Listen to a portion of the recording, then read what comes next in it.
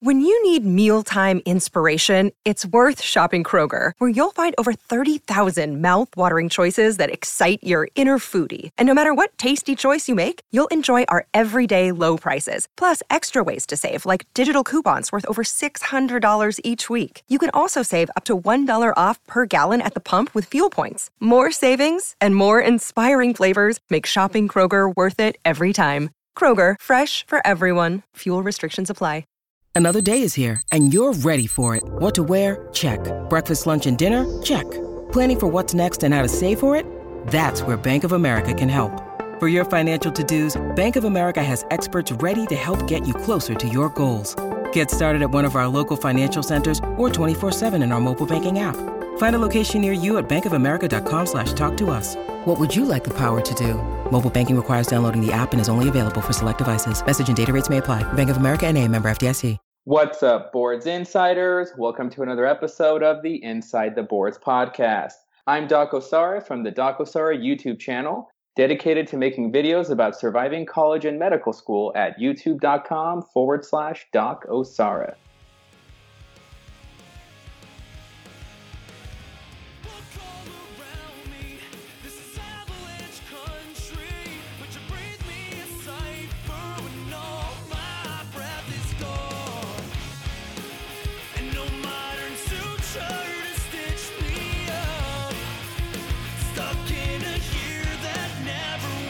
Welcome to the Inside the Boards podcast, the podcast dedicated to helping you learn to think like a question writer so you can study smarter, not harder, and succeed in medical school. Welcome to the Inside the Boards podcast. I'm Stuart Bryant. In today's episode, we hear from Doc Osara, who is a neurology intern in Southern California and famous for his YouTube channel. Check him out there.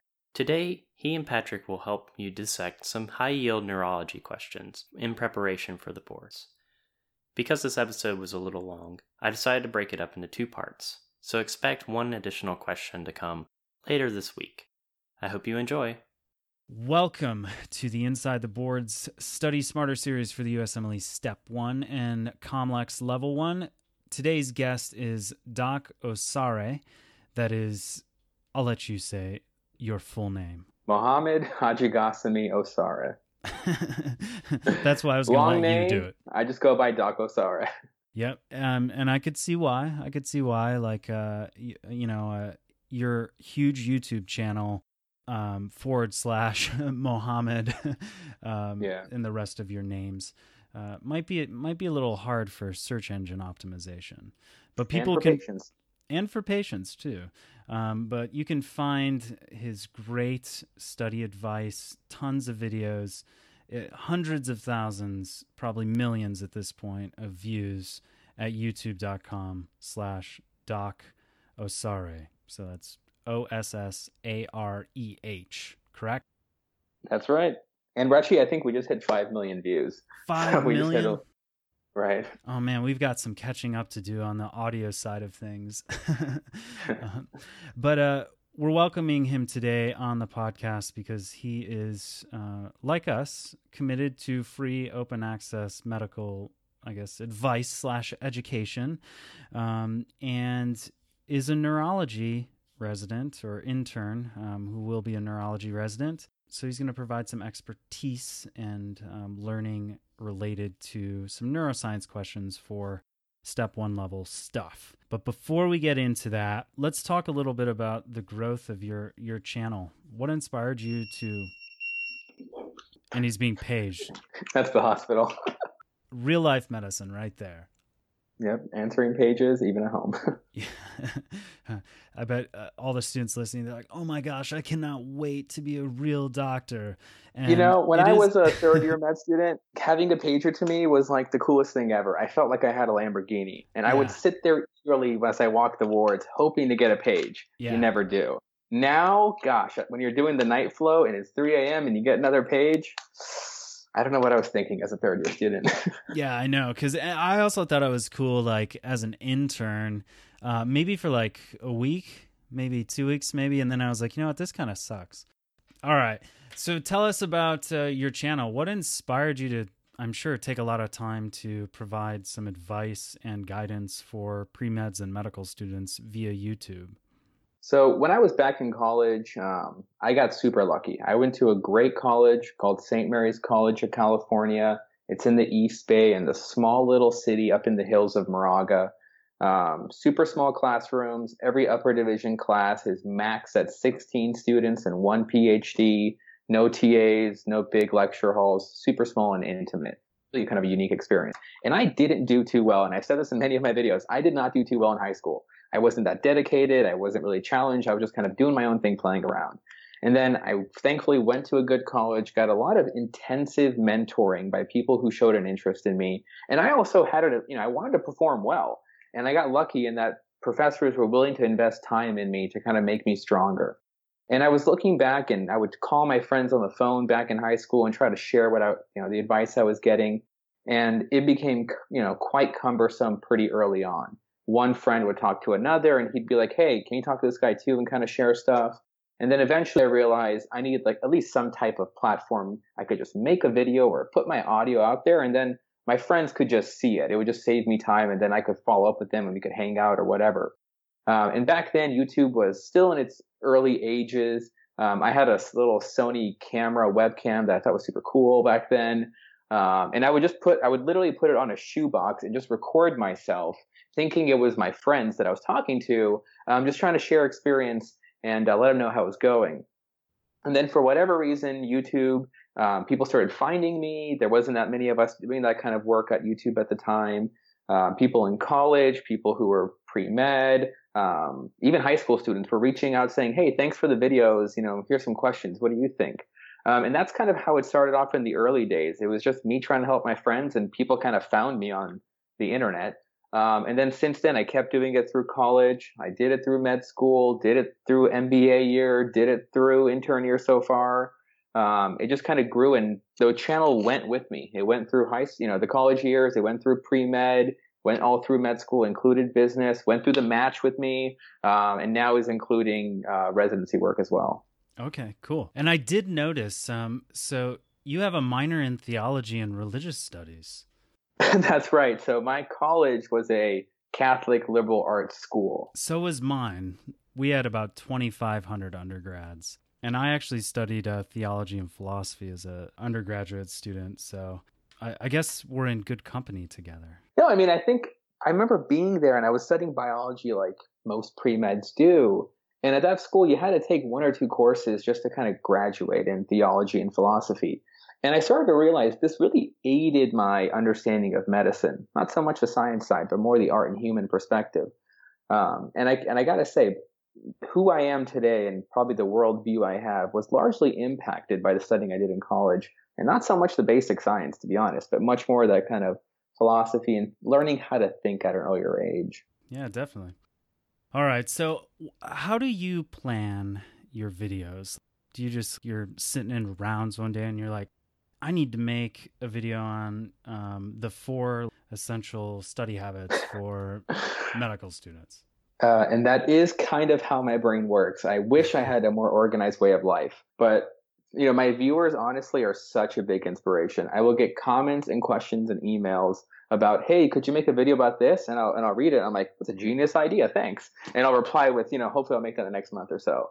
But sometimes, I literally now have a piece of paper next to my bed on the nightstand, because I do wake up sometimes in the middle of the night with an idea, as embarrassing and nerdy as that sounds. Or I'm in the car. So now I have like a notepad in the car by my bed. I just don't have one in the shower. But I just kind of get ideas randomly. I don't know where they come from. I wish I knew the triggers.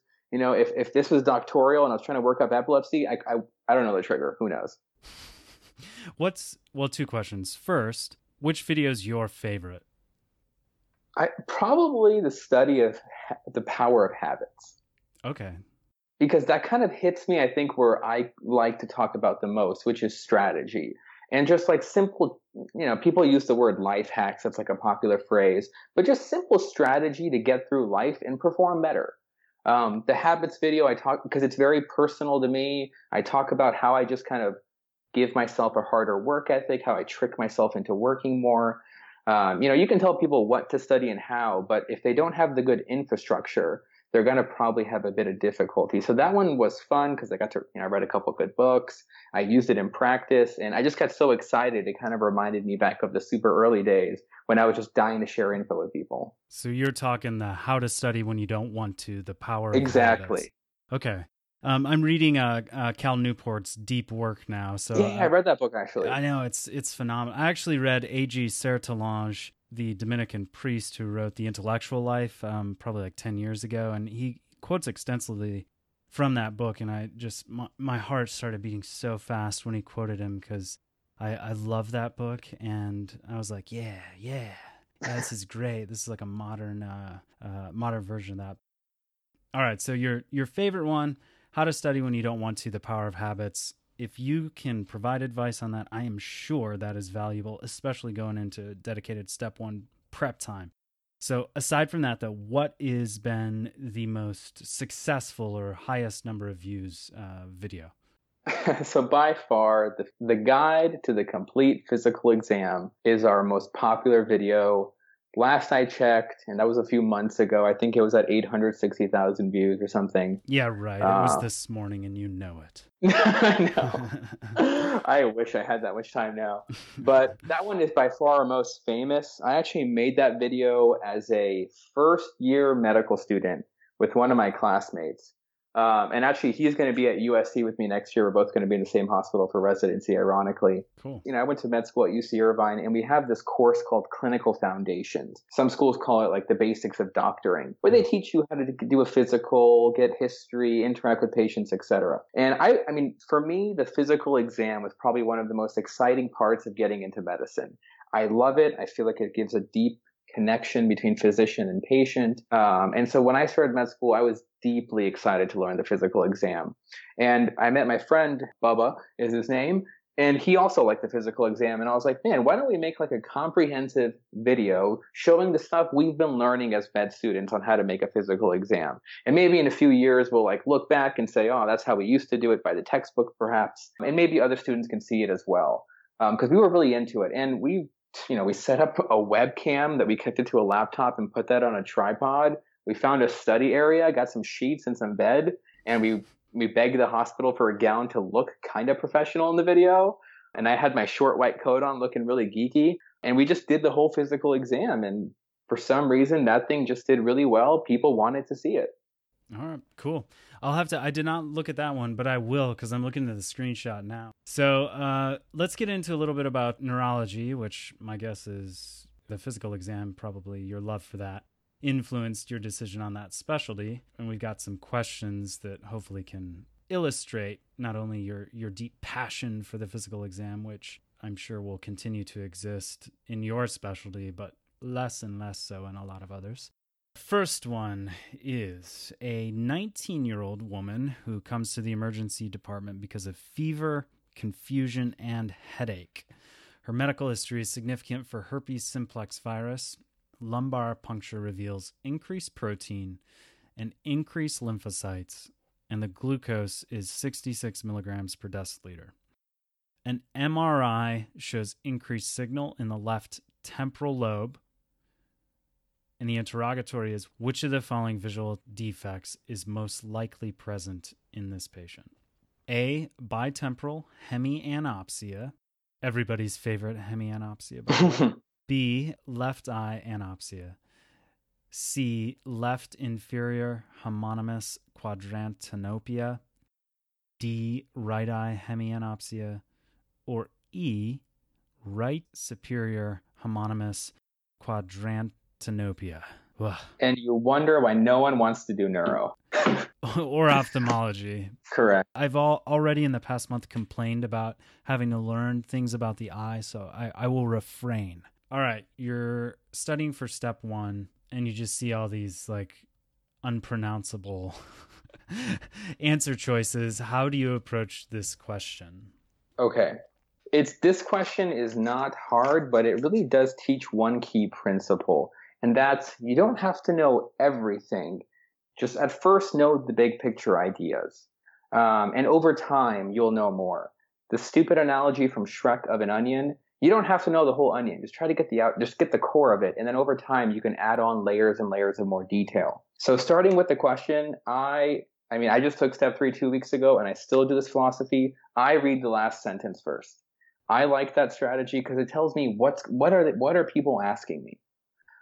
Whether it's what's the best test, what kind of symptoms. So I kind of get a sense of I know what I'm doing during the question. Maybe not everyone does that, but I just like it. So starting with the question, she's coming into the emergency department. So I know it's a hyperacute or acute problem. So not subacute on chronic, not chronic. Or it could be, but something's flaring enough that she came to the ED. Fever, confusion, and a headache. I mean, you probably are going to be thinking meningitis to some degree. Yep. Headache, confusion. Okay, that could be like encephalopathy maybe, or ICP increase, but the fever kind of makes you think meningitis. Someone who's young, 19, probably isn't going to be having a brain bleed or some kind of like cancer at this young of an age. So keep it simple, probably meningitis. She's got a history of herpes simplex virus. They're probably, that could be a red herring, but they're probably telling you for a reason. And it's oral herpes, so that's close to the face and cranial nerves. And then they're just giving you great data. They did an LP, showed increased protein. Overall, whenever you look at an LP, increased protein is a sign of inflammation. So if your protein's high, there's some type of irritation or inflammation going on in there. Lymphocytes, white count's high, and glucose is 66. So normal glucose CSF, 40 to 70. So glucose is normal. So if I was thinking meningitis, you're going to think viral versus bacterial. Normal glucose, it should go down. So probably something viral. Then they even give you more great data. They got an MRI, and it showed increased signal in the left temporal lobe. And the question, which we knew, which of the following is, I guess we'll say, most likely to be in this patient. So they're giving us some key data. You're already thinking meningitis. You're thinking more viral compared to bacterial because the glucose is normal. And the fact that the temporal lobe lit up and she has a history of HSV, you're thinking HSV encephalitis. And the reason is, we'll go through like the CSF findings a little more detailed in a minute, but bitemporal or temporal lobe enhancement in a meningitis patient is HSV until proven otherwise. Yeah. Start the patient on acyclovir, no questions. You can be wrong later. So that's, I think, the first key is knowing how to analyze your CSF. So if you can't get the CSF right, you probably won't get the other questions right. So real basics, if you've got a normal CSF, you shouldn't really have many white cells, like 0 to 5. Like I said, normal glucose, 40 to 70, and you shouldn't have a lot of protein. Bacterial meningitis, we all know it well. Tons of white blood cells. And that makes sense. It's a bacterial infection. White cells are going to be there. It's like a pus like anywhere else.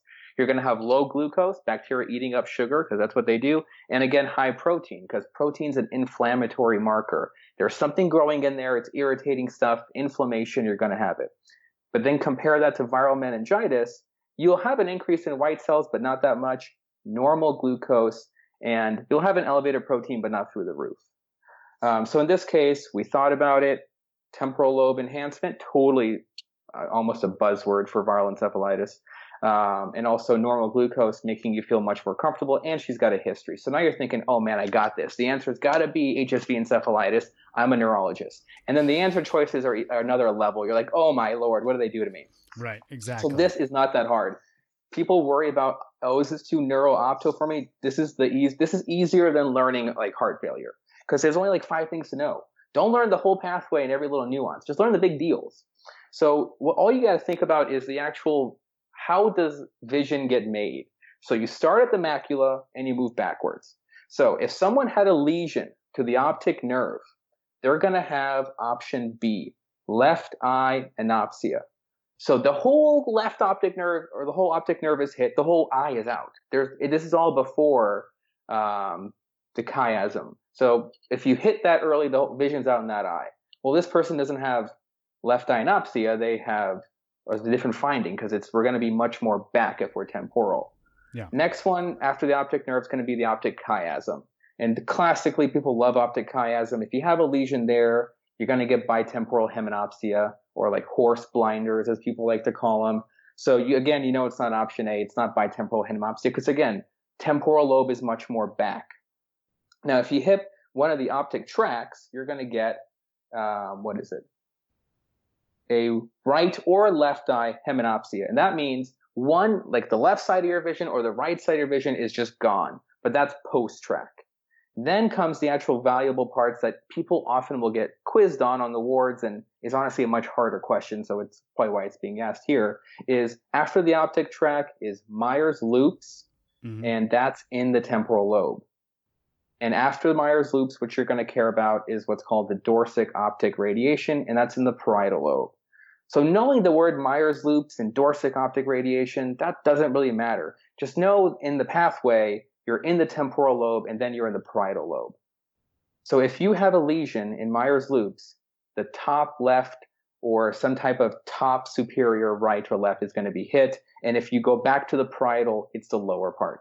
That's all you got to memorize. Meyer's is going to be superior, and in the parietal lobe, it'll be inferior. So this patient comes in, they have herpes simplex. We know it's a temporal lobe lesion. All you got to know from neuro-opto is temporal lobe lesion. Okay, temporal lobe, that's Meyer's loops. That's a superior hit above.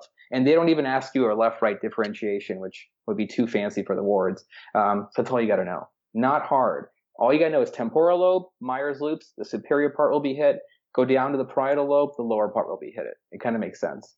And anything before that, you can pretty easily figure out. Optic chiasm, everyone loves bitemporal hymenopsia. You hit the tract, obviously you've already crossed and you're down to one-sided vision, and otherwise optic nerve, the whole thing's gone on one side. Got it. So really the takeaway point here is your temporal lobe's messed up. If you're going to have a visual defect, because of that, it's going to be a superior homonymous quadrantinopia, which was choice E. And people use the phrase pie in the sky for that. Oh, that's right. I totally forgot about that. There you go. Yeah, that's excellent. That was all pretty high yield. Do you have any other That's all. I mean, we could talk about herpes simplex. Ad nauseum, yeah. Ad nauseum. We talked about, I think the key is knowing CSF findings, the glucose, how high is the white count, do you have an inflammatory reaction or not? That'll help you. The MRI findings of bitemporal enhancement or even unilateral enhancement. And then if you hit temporal, it's going to be superior. Or if you hit the parietal lobe, it's going to be an inferior vision loss. Okay. And I guess the one other point is this is specifically HSV1, correct, that is associated with viral encephalitis. That's right. And that makes sense. HSV1 being more oral and HSV2 being more genital. HSV1 going into the ganglion and then kind of reactivates and can hit the CNS. Okay, got it. But just so you know, HSV2 can clearly be there. You can get HSV2 in the mouth as well. Yeah, and I suppose a pediatric population in terms of neonates have the potential to get an HSV2 CNS infection shortly after birth if their mom is afflicted with that virus. Exactly. All right, let's move on. Next. Okay. We have a 57-year-old man coming to the office because of leg pain and urinary incontinence for the past 2 years. Mm-hmm. He says he can't remember ever seeing a doctor before, and his medical history is therefore uncertain. The pain shoots down the legs and has a sharp, burning characteristic to it. When asked to walk, he lifts his knees high and slaps his feet down, placing them widely and irregularly. Which of the following is the most likely diagnosis? And our answer choices here are A, amyotrophic lateral sclerosis, B, Brown-Séquard syndrome, C, discitis, D, tabes dorsalis, or E, transverse myelitis. Now, this is the kind of question that I used to hate studying for step one. I always felt like it was way too outside of my range, simply because there were so many findings in the actual question stem. So they're asking you what's the most likely diagnosis, or what is the diagnosis? So the guy's a bit older, he's 57, he comes in with leg pain. Okay, urinary incontinence. Anyone with urinary incontinence, red flag. If it's, you're worried, is it something going on with the spinal cord now? But it's urinary incontinence for 2 years. So it's not a hyperacute problem. Yeah. It's actually a chronic problem. He never goes to a doctor. Okay, so maybe, not a dead giveaway, but maybe something bruised in him that he never got treated. But it would be pretty weird to have a serious spinal cord problem that you never go get treatment for. But this is the key. Leg pain shoots down his legs. We can also call that lancinating pains. Mm-hmm. Sharp burning characteristics to them. And when he walks, he has to do this high steppage an irregular gait. And why you have to do that is usually dorsal column affection, where you can't tell where your body is in space, so you overcompensate into this kind of silly gait. So the choices really kind of help you out a lot. The first choice is amyotropic lateral sclerosis. And this pure motor neuron disease, both upper and lower motor neuron, key finding that I've seen ALS in real life, and you often will see it. And frequently people will put this on a board question because it's very specific, and that's going to be tongue fasciculations. If you see it or not, that's a great one to see. That super helps you. But if it doesn't, it's okay. Pure motor neuron disease. And the bowel and bladder are absolutely spared. So someone who's having urinary incontinence can't be ALS. Got it. And just as a high yield point for ALS, only one treatment, Riluzole. Just in case you ever get asked, we only have one treatment. So start with an R, R-I-Z. Just memorize that, I guess. But honestly, I did. I was like, Riluzole, that's all I need to know. It's a pure motor neuron disease. And that's the key. People with ALS, there was the ice bucket challenge, have pure motor and upper motor neuron lesions, but that's all they have. It's kind of the interesting thing. They're mentally and autonomics are all intact. So pure motor neuron disease is all you have to really know. And if it's upper motor neuron or lower motor neuron, you can see cool things like tongue fasciculations that you don't really see in other conditions. Brown-Séquard syndrome, you automatically know from that's a spinal cord problem, hemisection of the spinal cord, usually trauma, could be a tumor, could be infection, or super cool, could be infection. And this, this is like a more classic one, the IPSY and the contralateral symptoms. If you look in a full neuro textbook, this gets annoyingly long, but keeping it like core for step one, at the level of the lesion where we hemisected on that same side, we lose sensory at that lesion, and we lose dorsal column below that region. And on the opposite side, it's that same level, you lose spinal thalamic tract. That sounds confusing probably from how I said it, because it's neurology. They use fancy words to confuse you. But they wear bow ties, so it's okay. Wait, is that intentional? Because I always felt like it was. It is, but let me tell you in a nice way. I'm going to try to make it simple. So ipsilateral, where the lesion is where they can't feel. You start touching, they can't feel it. And that same side, the dorsal column's affected. So they don't have proprioception. They don't know where their arms are in space. They can't feel vibration. They can't tell tactile. And that's on the same side. And only thing you need to know for the opposite side is pain and temperature. So you do have to memorize. Same side, you have a line of sensory where the lesion is, and on that side, the dorsal columns hit, and on the opposite side, pain and temperature with the spinal thalamal tract. We don't hear any about this in the case. Maybe some dorsal column stuff, but we don't hear anything about a focused lesion. There's no IPSY contra component. The guy seems pretty symmetrical. So again, pretty unlike. And Brown-Séquard's very specific presentation. So if you're seeing an IPSY dorsolateral and a contralateral spinal thalamic, it's going to be Brown-Séquard. They're not going to trick you. So that's a pretty easy one you can rule out quickly. Next one is discitis, which just means an infection of the intervertebral disc. This is going to look like a severe back pain patient. You touch their back, they're screaming. We don't get this symptom again. We're getting like, guy's been uncomfortable for 2 years with leg pain, not the guy's dying in pain in front of you. Second, patients are going to have a lack of mobility, not this like weird high steppage gait, and they're going to be sick. They could have an epidural abscess. They could be showing up in the ICU or the wards with sepsis or septic shock. So it doesn't look like a localized thing. It looks much more spread out to this guy. Urinary incontinence, legs are acting weird bilaterally, not so localized, like a true little infected thing like discitis. Just because it's around the spinal cord doesn't mean you're going to have a full neuro symptom. Anything can be infected. Next one is tabes dorsalis, which is the right answer in this case. And that's because the guy's got tertiary syphilis. Who would have thought? It just comes out of nowhere. Seems like a nice guy. He's 57, doesn't go to the doctor, so he's not like bothering you. You know, he's got like all these symptoms. Then boom, tabes dorsalis. And that's the interesting thing. When I first read the case, my mind didn't go to tabes dorsalis. I was like, what are the options here? What are they trying to get at? Because it's not like no one thinks about tertiary syphilis or tabes dorsalis that quickly. I mean, it's not something that's on our radar.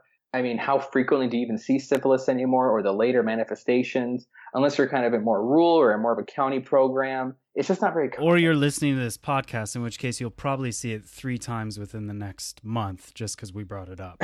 You're welcome. But tabes dorsalis is a big deal. Tertiary syphilis is tested because who the hell thinks about it? Yeah. And I like tertiary syphilis. So what is it? Tabes dorsalis. So who gets syphilis? I mean, we know MSM, HIV-infected patients, and HIV-infected patients are much more likely to progress up and get neurosyphilis versus others. We all know it's Treponema pallidum, spirochetes. All right, so you got someone, they had primary syphilis. They didn't go to the doctor, I guess. The guy didn't get penicillin because he doesn't go to the doctor much. He probably got some stages of secondary syphilis. Again, who knows what he was doing. And now tertiary syphilis comes along and he has tabes dorsalis. So tabes dorsalis literally translates into the decay of the back, dorsalis being the dorsal column. So if dorsal column's affected, we're going to have some key findings. One, for this guy, he has lancinating pains. Like he says, the pain shoots down my leg. He's got urinary incontinence.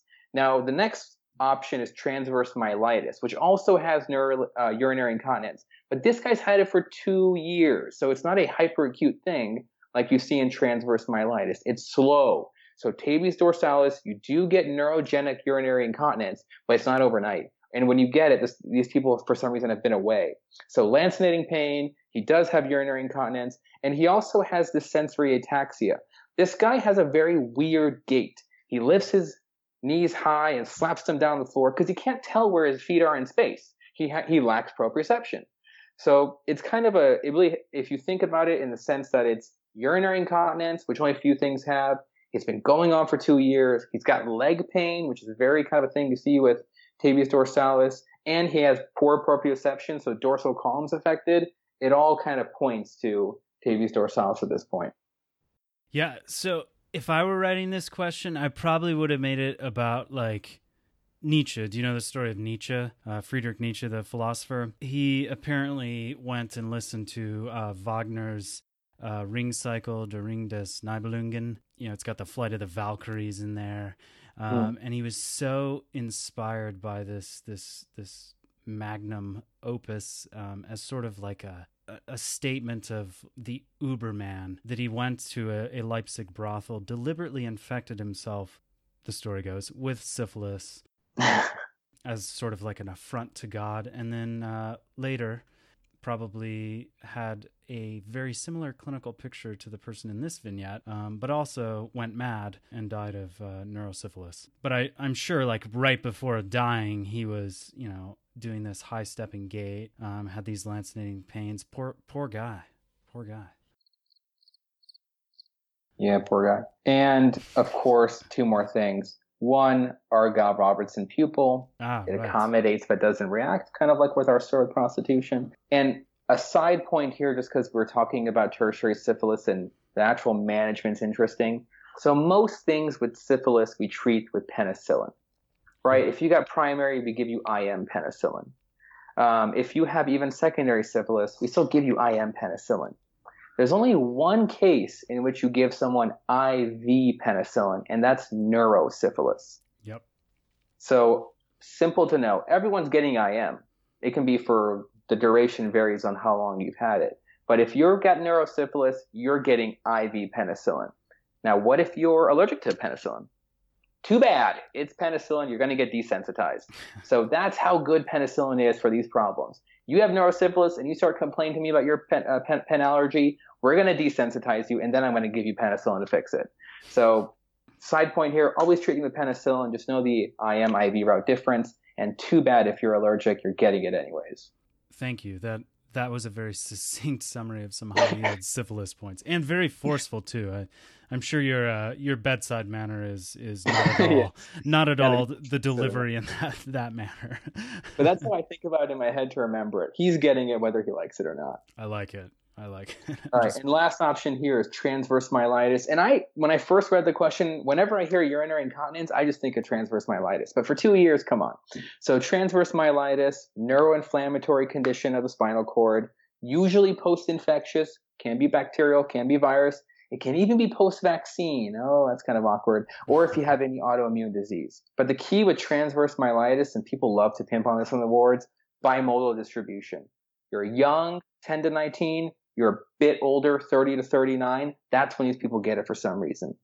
And these people do have both sensory and autonomic dysfunction. So in this case, it'll be bowel, it'll be bladder, it'll be sexual, but this is going to be acute onset. Usually the case is going to be someone had a GI thing, they had a upper uri thing. A couple of days later, they start to feel this. So it's not going to be, guy was fine for 2 years and then now comes in with urinary incontinence. Got it. So transverse myelitis, see some kind of infection prior, acute onset, demyelination, bimodal age distribution versus tertiary syphilis in a guy who's going to have you don't hear about these lancinating pains in transverse myelitis. You don't hear about dorsal colon weird steppage gait. It's just sensory and autonomics. All right. Thanks for listening to our part 1 of our neuro review with Doc Osara. Like I said, I'll have the next episode out in a couple of days with an additional follow-up question that'll help reinforce some of the material in this podcast today. In the meantime, help us by going to iTunes and reviewing the podcast, and sharing the podcast with your medical student friends who are in need of help while studying for the boards. If you share the podcast on social media, you are entered to win a $50 Amazon gift card at the end of the Study Smarter series. And thanks to James from the band 2 O'Clock Courage for providing the song. Happy studying!